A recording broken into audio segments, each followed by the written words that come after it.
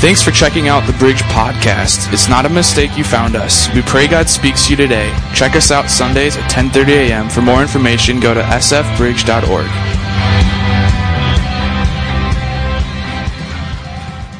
I know some of you will. One of my favorite memories with my kids, jumping in here, is do you remember like swimming with your kids? And you get to one of these pools, whether it was at a hotel or a neighbor's pool, and you had this crazy idea. It was Dad's idea. I don't know why. But what I would do is I would get in the pool, and I would start like making a circle, swimming in the pool. You remember this? Come on. And then your kids would get behind you, and you'd start going, and you're going like, we're going to create the biggest whirlpool that we can create. How many have done that? Come on, you've done it. Yeah, that's like all of us. And so we do it. And what's the best part of that is like when you stop, and then you just hold on into the current, and you just kind of flow, you know? You just kind of flow. And then if it's a smaller pool, do you ever try to turn around? Yeah, and like you're like holding on for dear life, can't quite do it, and you're just holding on. Have you ever been up to the Edgewater at Duluth? They actually have at that water park, they have a whirlpool that goes, you don't even have to make it go. So one of our things that we do as family is we'll try to like go against the current and go against it. And it's interesting, you know, but it's one of our favorite memories as a family. So I just encourage you, create memories as a family, no matter how simple it might be, okay? It's huge. That'll tie in just a moment. Here's what I want you to do this morning. Open up to the book of Hebrews, chapter 2. We're in chapter 2. We're going to get through the whole chapter today. So look to the person next to you and say, buckle up. All right, here we go. Here we go. We'll toss it on the screen for you. Here we go. Hebrews chapter 2. We're going to read the first 4 verses. We must pay the most careful attention, therefore, to what we have heard so that we do not drift away. Boom, there it is. You already figured out the illustration. Verse 2. For since the message spoken through angels was binding, and every violation and disobedience received as just punishment, how shall we escape if we ignore so great a salvation? So great a salvation. What does that mean? This salvation, which was first announced by the Lord, was confirmed to us by those who heard him. God also testified to it by signs, wonders, and various miracles, and by gifts of the Holy Spirit distributed according to his will. This stuff, man, is so deep in the book of Hebrews. If you remember 2 weeks ago before Terrence was here, we talked about how we don't know who the author was. It probably wasn't Paul. The Greek here is just more in depth. There's 151 Greek words in the book of Hebrews that aren't used anywhere else in the New Testament. And it just dives into the depth of what Christianity is. And it's written towards Jewish Christians in the early first century here. So what this is, there's different warnings. And you have your notes here this morning. Hopefully you're enjoying those notes. We want to see how that works for you during summer. But it's a warning against drifting away from God. If you go back to that whirlpool illustration, it's really easy to stay in it and go with the current and go with the flow. Okay, it's really easy to do that. But then there's these times where we start drifting away. For me, I love to sail. I love sailing. That's one of my favorite things. I have a windsurfer. I love windsurfing. Anything outdoors or boating, I just really enjoy. A windsurfer, though, you've got different parts. You've got your sail, you've got your boom, you've got your mast, you've got your board, you've got your rudder, and you got your dagger board. And if you do not have a dagger board in your windboard, what happens for those of you that know anything about sailing? If you don't have a dagger board in there, rather than going this way with your sail, what happens? You just drift, right? You just drift, all right? And that's what takes place. And so what the author of Hebrews is saying, if you know Christ, continue to know him, have a passionate relationship with him. Otherwise, what's going to happen is it's going to kind of get old. It's going to kind of get boring. It's going to get kind of sucky. And you're just going to be like, I don't even like this anymore. And you just kind of start drifting. I know that's never happened to any of us before. We've never drifted away. So I don't know who I'm talking to today. Maybe just myself. But here's why we do it. Sometimes we face such huge social pressures to turn our ways. How many have ever felt that pressure being a Christian in today's society? Yeah, probably most of us. Okay, we feel that.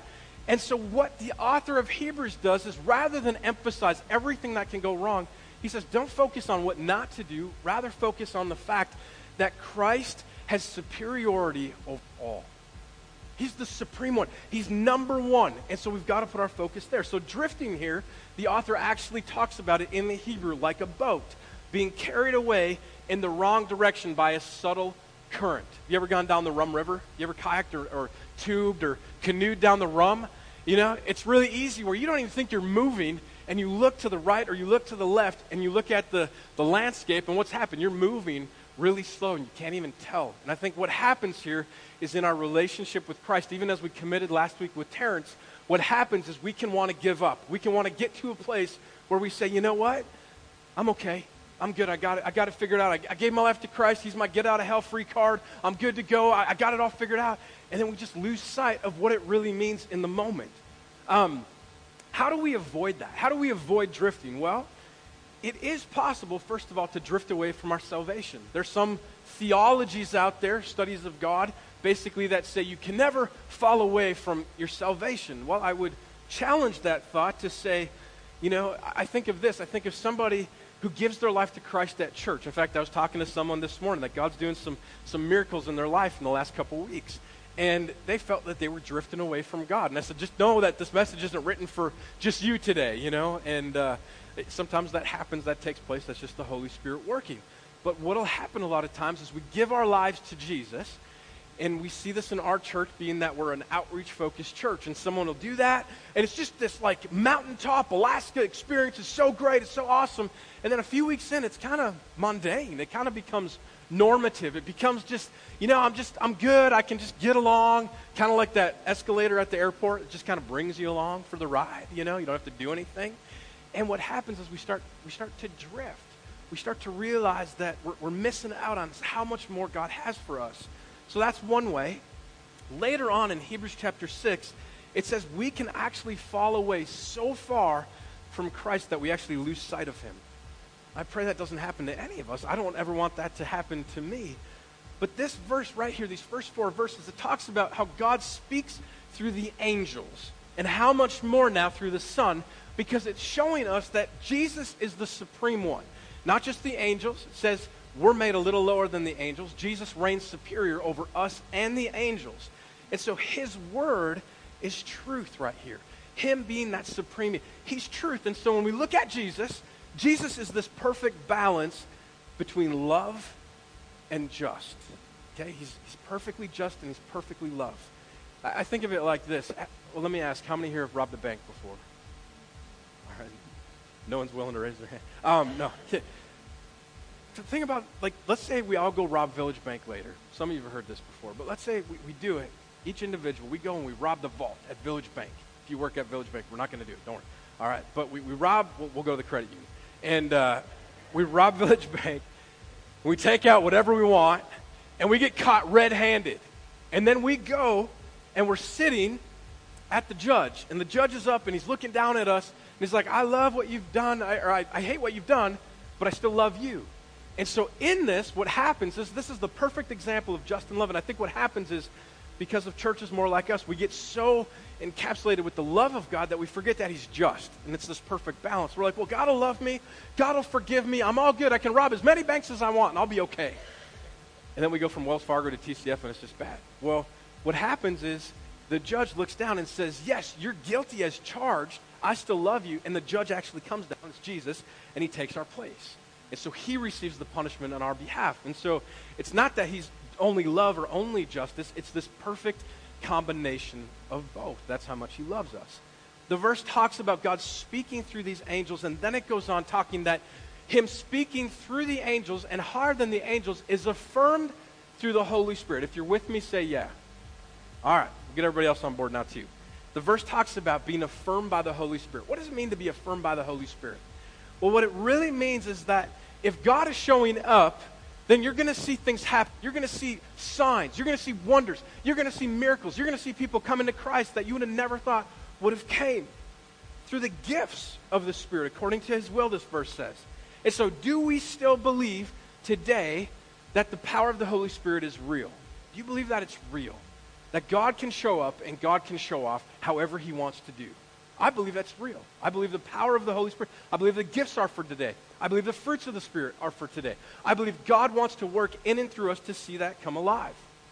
Well, then it says, without the power of that Holy Spirit leading us, we drift away. And it says when we drift away, we lose the great salvation. Well, we know what salvation is. That's, knowing Jesus and Jesus accepting us as his own. What does it mean, the great salvation? What does that look like? Well, here it is.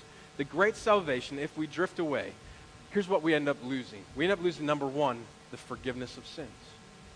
If we drift away, we lose that. It's only in Christ that we have the forgiveness of sins. No other place can you have this. In fact, biblically, we see in John chapter 8, we see Jesus saying that he forgives sins, and the Jews were just ticked at him. They're like, no way, only God can do that. And Jesus was kind of saying, duh, I am God. He was kind of saying, wake up, guys, I am God. Hold on to me, and I'll make sure that all is forgiven. But we have to hold on to that great salvation. If we drift away, we lose that. Second is the transformation of our character. I don't know about you, but I want my character to constantly be transformed into the likeness of Christ. I haven't arrived yet. You can ask my wife. I'm not there, okay? You can ask my kids. They're like, no, Dad yells sometimes, I don't know where it's at, but God will transform our character. The third is he gives us power over sin. He gives us power over sin.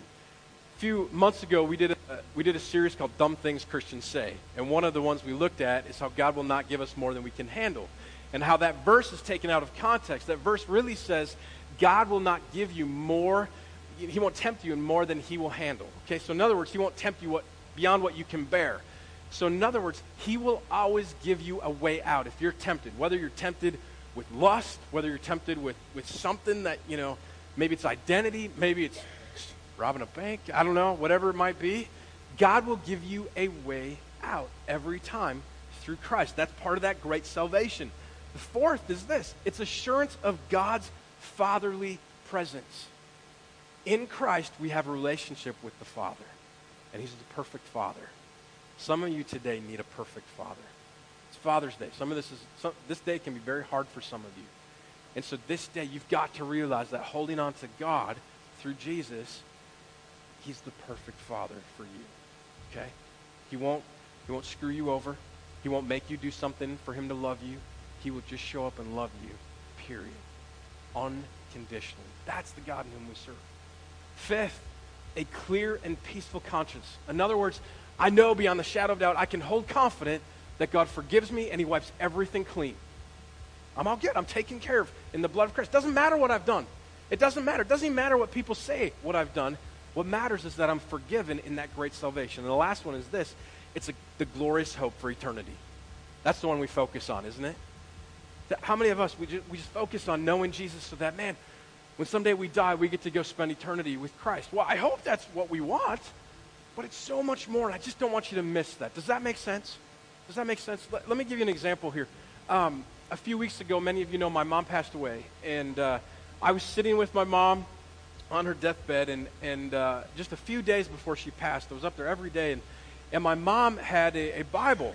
Now, to be very open with you, I wasn't sure where my mom was spiritually. I didn't know if she knew Jesus. I didn't know I didn't know where she was headed. And I'm going, I might be the only person to have the faith conversation with her. And so as gently as I possibly could, I brought up her faith, and I said, hey, Mom, where are you at? How you doing? And she just smiled as much as she could with her oxygen in her nose and barely able to breathe. And she had lost about 50 pounds at that time. And she just said, I'm good. She said, I'm good. Will you actually grab my Bible? And so I go over and I grab, she's got this T.D. Jakes Women's Devotional Bible. To me, it's the crappiest Bible I've ever read. And I grabbed it. It was written I was like, this does not relate to me. I'm so not a woman. And I'm like reading through it. And I read her something in this devotional, and the scripture was great. And I read the devotional, and to this day, I don't even know what I read. It was just so far crazy out there. And it just spoke to her. But then I prayed with her. And I just said, Mom, I'm just excited. And she's like, I know. And she actually said, I know that in a couple days I'm going to be with Jesus. In fact, she even told me the night before she passed. And I know death is a horrible thing, but to know that your mom was confidently in love with Christ before she passed brings such a joy to my heart. That's the great salvation with Jesus. What are the currents in your life that might cause you to drift? What are they? What are, you know what they are. Well, here, let me give you a few, and you can write these down on that note sheet if you want. Here's some of the things that cause us to drift. The first is this. It's time. Now, not time, not like I'm too busy for you, God, time. Not like that, but time in this essence.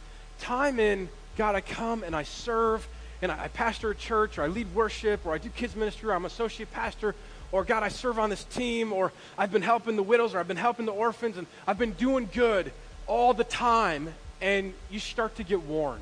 you start to grow weary. You start to get to this place where you're like, you know what? I don't know if I can do this anymore, and we start to slowly drift away. One of my good mentors, he asked me as a pastor, he said, being a pastor, if it draws you away from Christ, you're no longer meant for the ministry. It's true. It's true. And I would say that for any of us, if what you're doing draws you away from Christ, then you're supposed to be doing something else. And you need to change that. That's the time, not the busyness. But don't grow weary in doing good. Paul writes about that in Galatians. The second is familiarity. And I'm talking to those that have been Christians a long time. You know what we're talking about, okay? You know, like, you want, can I just be real? Can I be real with you for a second? Who here is married? Who's married? Okay, I'm talking to you. Everybody else plug your ears. This is not for virgin ears. Okay, I'm kidding. It's okay. It's okay. You guys are like scared now. It's great. I love awkward moments. It's funny. Okay, how many know, like, honeymoon sex? It's great. It's great.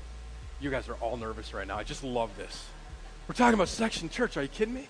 But the honeymoon, man, the honeymoon time, it's great. You can talk to Derek and Meg afterwards. Welcome to the church. All right, and so then, you know what happens is like a year into it, it's kind of like, yeah, we've done that before. Come on, you know we're being real, all right? And then a couple years later, and all of a sudden, you know, somebody hands you a book. You know, like, hey, maybe this will help you guys. Hasn't happened to any of you. All right, that's good. You're just too embarrassed to say anything. But here's the deal. What happens is I want the relationship with my wife to be great. I want it to be incredible. I want it to be awesome. I want that with God as well. I don't want the relationship with my wife to become so familiar that it gets boring. What happens with Christianity? We think, oh, I don't know about the Bible, or it doesn't come alive anymore. It starts getting boring. Why? Is that God's fault, or is that on us? It's on us, because we start getting familiar. It starts to become normal, and we just walk it through every day. We don't realize that God has chosen us to be believers in him, okay? The third is this, society. Society. That's one of those currents that allows us to drift away. Modern opinion, man, it can persuade us. Do you know that 75% of young adults that go to a liberal arts college who are Christian fall away from the church? 75%. Why? Because society's saying a different thing than what I'm saying to you right now. It's two different messages that we're receiving all the time. And so we've got to be grounded in Jesus so we don't float away. He anchors us in there. Fourth is this, it's our flesh. You know, giving in when God has a way out. We give in to our own sin. You know, we blame the enemy a lot of times when really it's just us going, man, this feels good in the moment. And then the last one is, I call it the big butt, B-U-T-T. The big butt. And this is those daily concerns that come up all the time. You know, hey man, I want to go hang out. Let's go pray together. Well, I got this, so I really can't go. But, and we put all these big buts in there. You know, the time and the daily concerns of what we have to do. And all of this starts taking precedence to the place where we realize we're missing out. And that's how it starts becoming more familiar. All right, let's read on. I'm going to give you a bunch of verses here. Verses 5 through 18. If you're with me, say yeah. I need to know if you're with me. One more time. If you're with me, say yeah. Okay, I'm going to give you a ton of scripture right now, so just stay with me however you want to receive it. If you want to read it, you want to close your eyes, whatever's more comfortable with you. If you want to read along in your version, it's verses 5 through 18. Here we go. There's a lot of depth to this. We're going to unpack this just a little bit this morning, okay? We don't have 3 hours to unpack all this. I encourage you on your own to read it and dig into it. It's really good in what the author here is saying. It is not to angels that he has subjected the world to come, about which we are speaking, but there's a place where someone has testified, what is mankind that you are mindful of him, a son of man that you care for him. You made them a little lower than the angels. You crowned them with glory and honor and put everything under their feet. And putting everything under them, God left nothing that is subject to them. Yet at present we do not see everything subject to them. Verse 9, but we do see Jesus, who was made lower than the angels, check this out, for a little while. Now he's crowned with glory and honor because he suffered death, so that by grace of God he might taste death for everyone, for all of us. Verse 10, in bringing many sons and daughters to glory, it was fitting that God, for whom and through everything exists, should make the pioneer of their salvation perfect through what he suffered. Both the one who makes people holy and those who are made holy are of the same family. So Jesus is not ashamed to call them brothers and sisters. He says, I will declare your name to my brothers and sisters in the assembly. I will sing your praises. and again I will put my trust in him. And again he says, here am I, and the children of God, and the children God has given me. Verse 14, since the children have flesh and blood, he too shared in their humanity, so that by his death, he might break the power of him who holds the power of death, that is, the devil, or the enemy, Satan, whatever you want to put in there, and free those who all their lives were held in slavery by the fear of death. For surely it is not angels he helps, but Abraham's descendants. It's you and me. For this reason, he had to be made like them, fully human in every way. Talking about Jesus being fully human, in order that he might become a merciful and faithful high priest in service to God, and that he might make atonement for the sins of the people. Because he himself suffered when he was tempted, he is able to help those who are being tempted. I know it's a lot. It's a lot to take in. So buckle up. You can unbuckle now a little bit. Relax. You made it. All right. It's chapter 2. The first 4 verses of this chapter talk about Jesus' superiority, how he's so great, he's so grand. And the problem is, if it stopped there, for me, here's my problem. If it just stopped there, it feels like Jesus is untouchable. He's like, I'm not good enough. You ever felt not good enough? Like, God, I'm not good enough to even call you Father. I'm not good enough to call you brother. And yet, in these last verses here, 5 through 18, the author of Hebrews says, not only was Jesus like all powerful in everything, 100% God, but he was 100% human. Why? Why does that matter? And I think sometimes we look at God or we think of Jesus today, and I don't know, if you close your eyes and you picture Jesus, some white dude with curly hair and a beard. Remember, we're in the Middle East, first of all, okay? And we just got to get it right of what he really looks like. And I think sometimes we look at Jesus in this earthly figure. Why? Because he was flesh for a while. He was God in the flesh. It's so hard to comprehend and compute. Now he's God, okay? He's God. They're one. We don't serve 3 gods. It's the Father, Son, and Holy Spirit. One God. We looked at 2 weeks ago. Trinity's not in the Bible. It's just our way of understanding how it works, how they work. So the first part of this chapter focuses on Jesus' superiority and now focuses on his humanity. The thing that I like about this is I can relate to the humanity part. How many prefer Superman over Batman? Nobody. How many prefer Batman over Superman? Okay, let's say it one more time. Who likes Superman better than Batman? Who likes Batman better than Superman?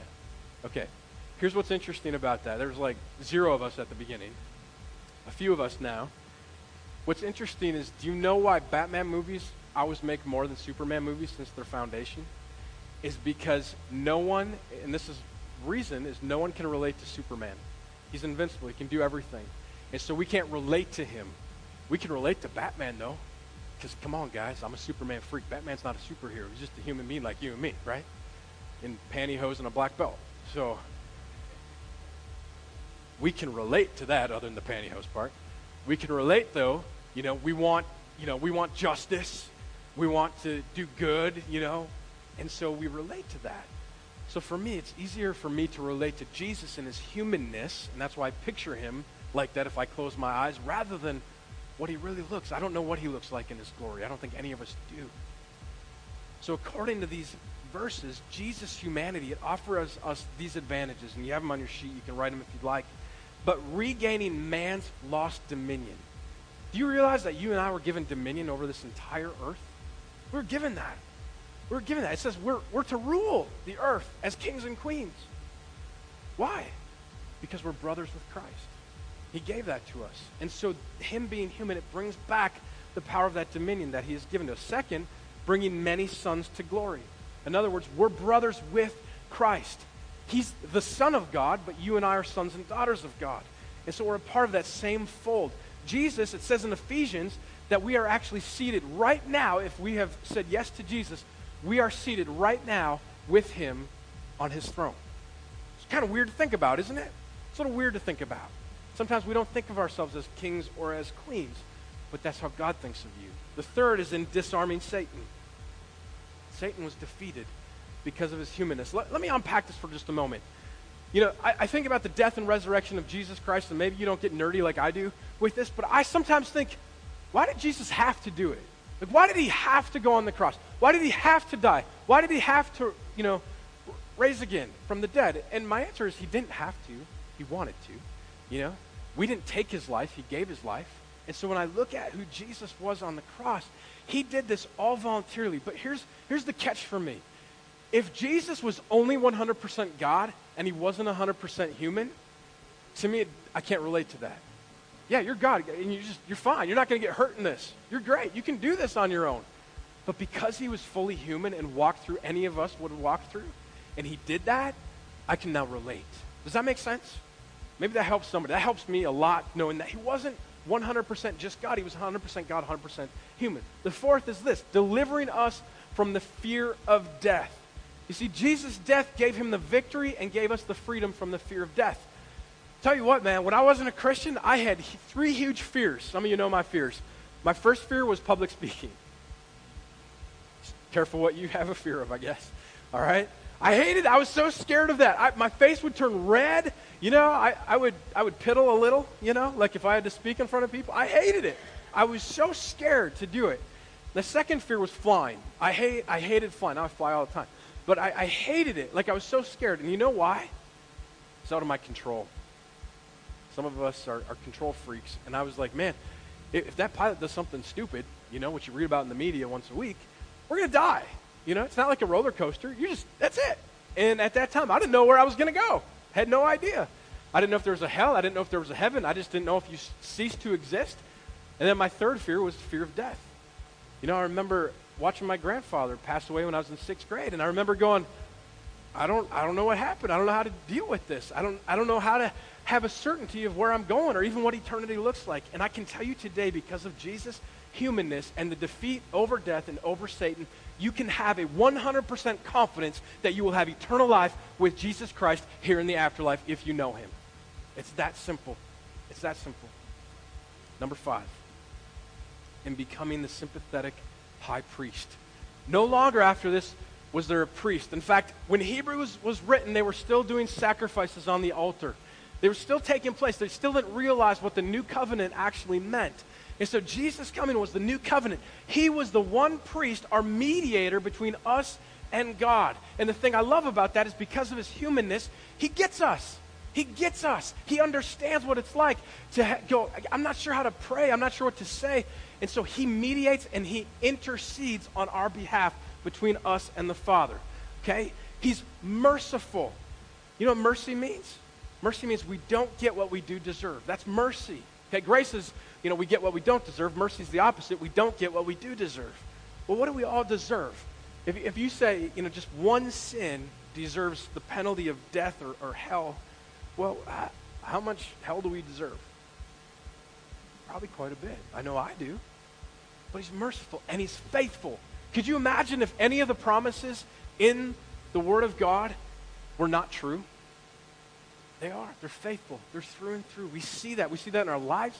We see that through the Word. We see that through the people that have gone before us. He's constantly faithful. And the third thing is he helps those who are tempted. Okay? He helps us when we're tempted. He's there. He gets it. Jesus was tempted. Jesus was tempted. You know? There's a part where he's writing in the sand. You remember this when the woman came to him and he's writing in the sand? And some people have a theory, and I like the theory. I'm not saying this is true. But some people say he was tempted by this woman's beauty, and he was drawn in the sand so that he wouldn't look at her and be tempted.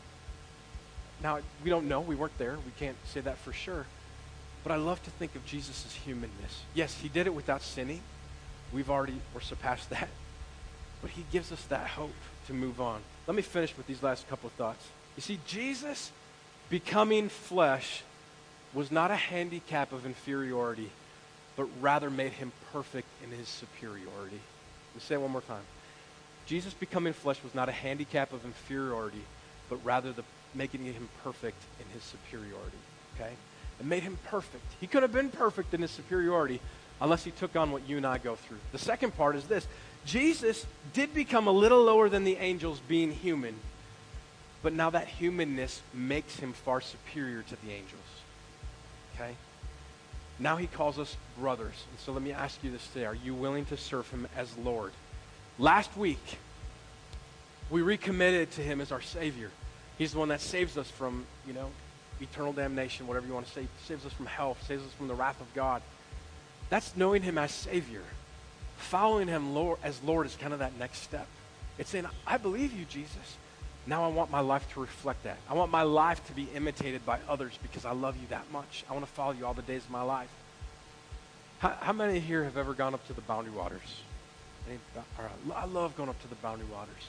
I just love it up there. It's beautiful. It's peaceful. It's like unbearably quiet. You know, you don't realize how loud our world is till you go up there and there's nothing. It's so quiet. It's actually loud at night. Just painfully quiet. Well, a friend of mine and I were up there 7 years ago. We went out of a little place called East Bearskin out of Grand Marais, and we got into our aluminum canoe, and we went on a trip, and it was our last day, and we were getting ready to head back. And I remember piling in our gear, and we were on a point, and then past the point to the right, you could see the whitecaps in the wind just blaring. I mean, just nasty coming. If you've been up there, you know what I'm talking about. And it was just like, maybe we need to stay an extra day, and you go in late to work tomorrow, and I'll call the church, and I won't be there for the next day. He had to be back, so we piled in everything.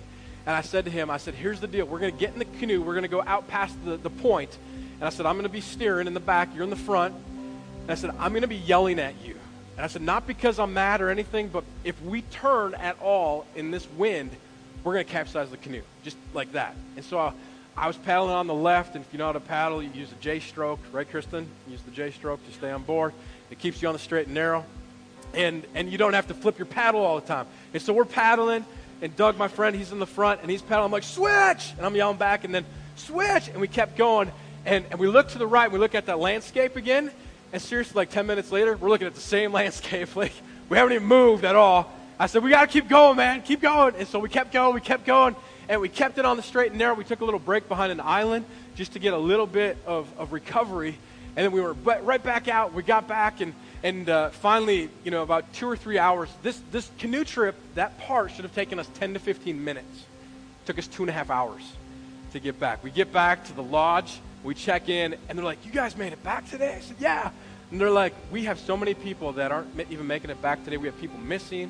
And I'm thinking, what is it, like 10, 15 mile an hour winds today? It's like it's 35 mile an hour winds with 50 mile an hour gusts. And I'm like, bro, yeah! We were so pumped with each other, praying for safety for everybody else, but we're like just excited. Here's the deal. It is so easy for us to drift away, not only when that current is moving and that wind's blaring in our face in life, but when you look and you feel like you're not moving, okay? It is so easy for us to get off course or to become normative in our faith, and we become so familiar. Book of Revelation, John talks about how we lose our first love. Don't lose that first love. Man, God so desperately is in love with you today. The Father loves you through his Son, Jesus Christ.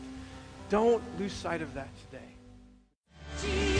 This has been a podcast of the Bridge Church. Have a great week. Stop in Sunday sometime and visit.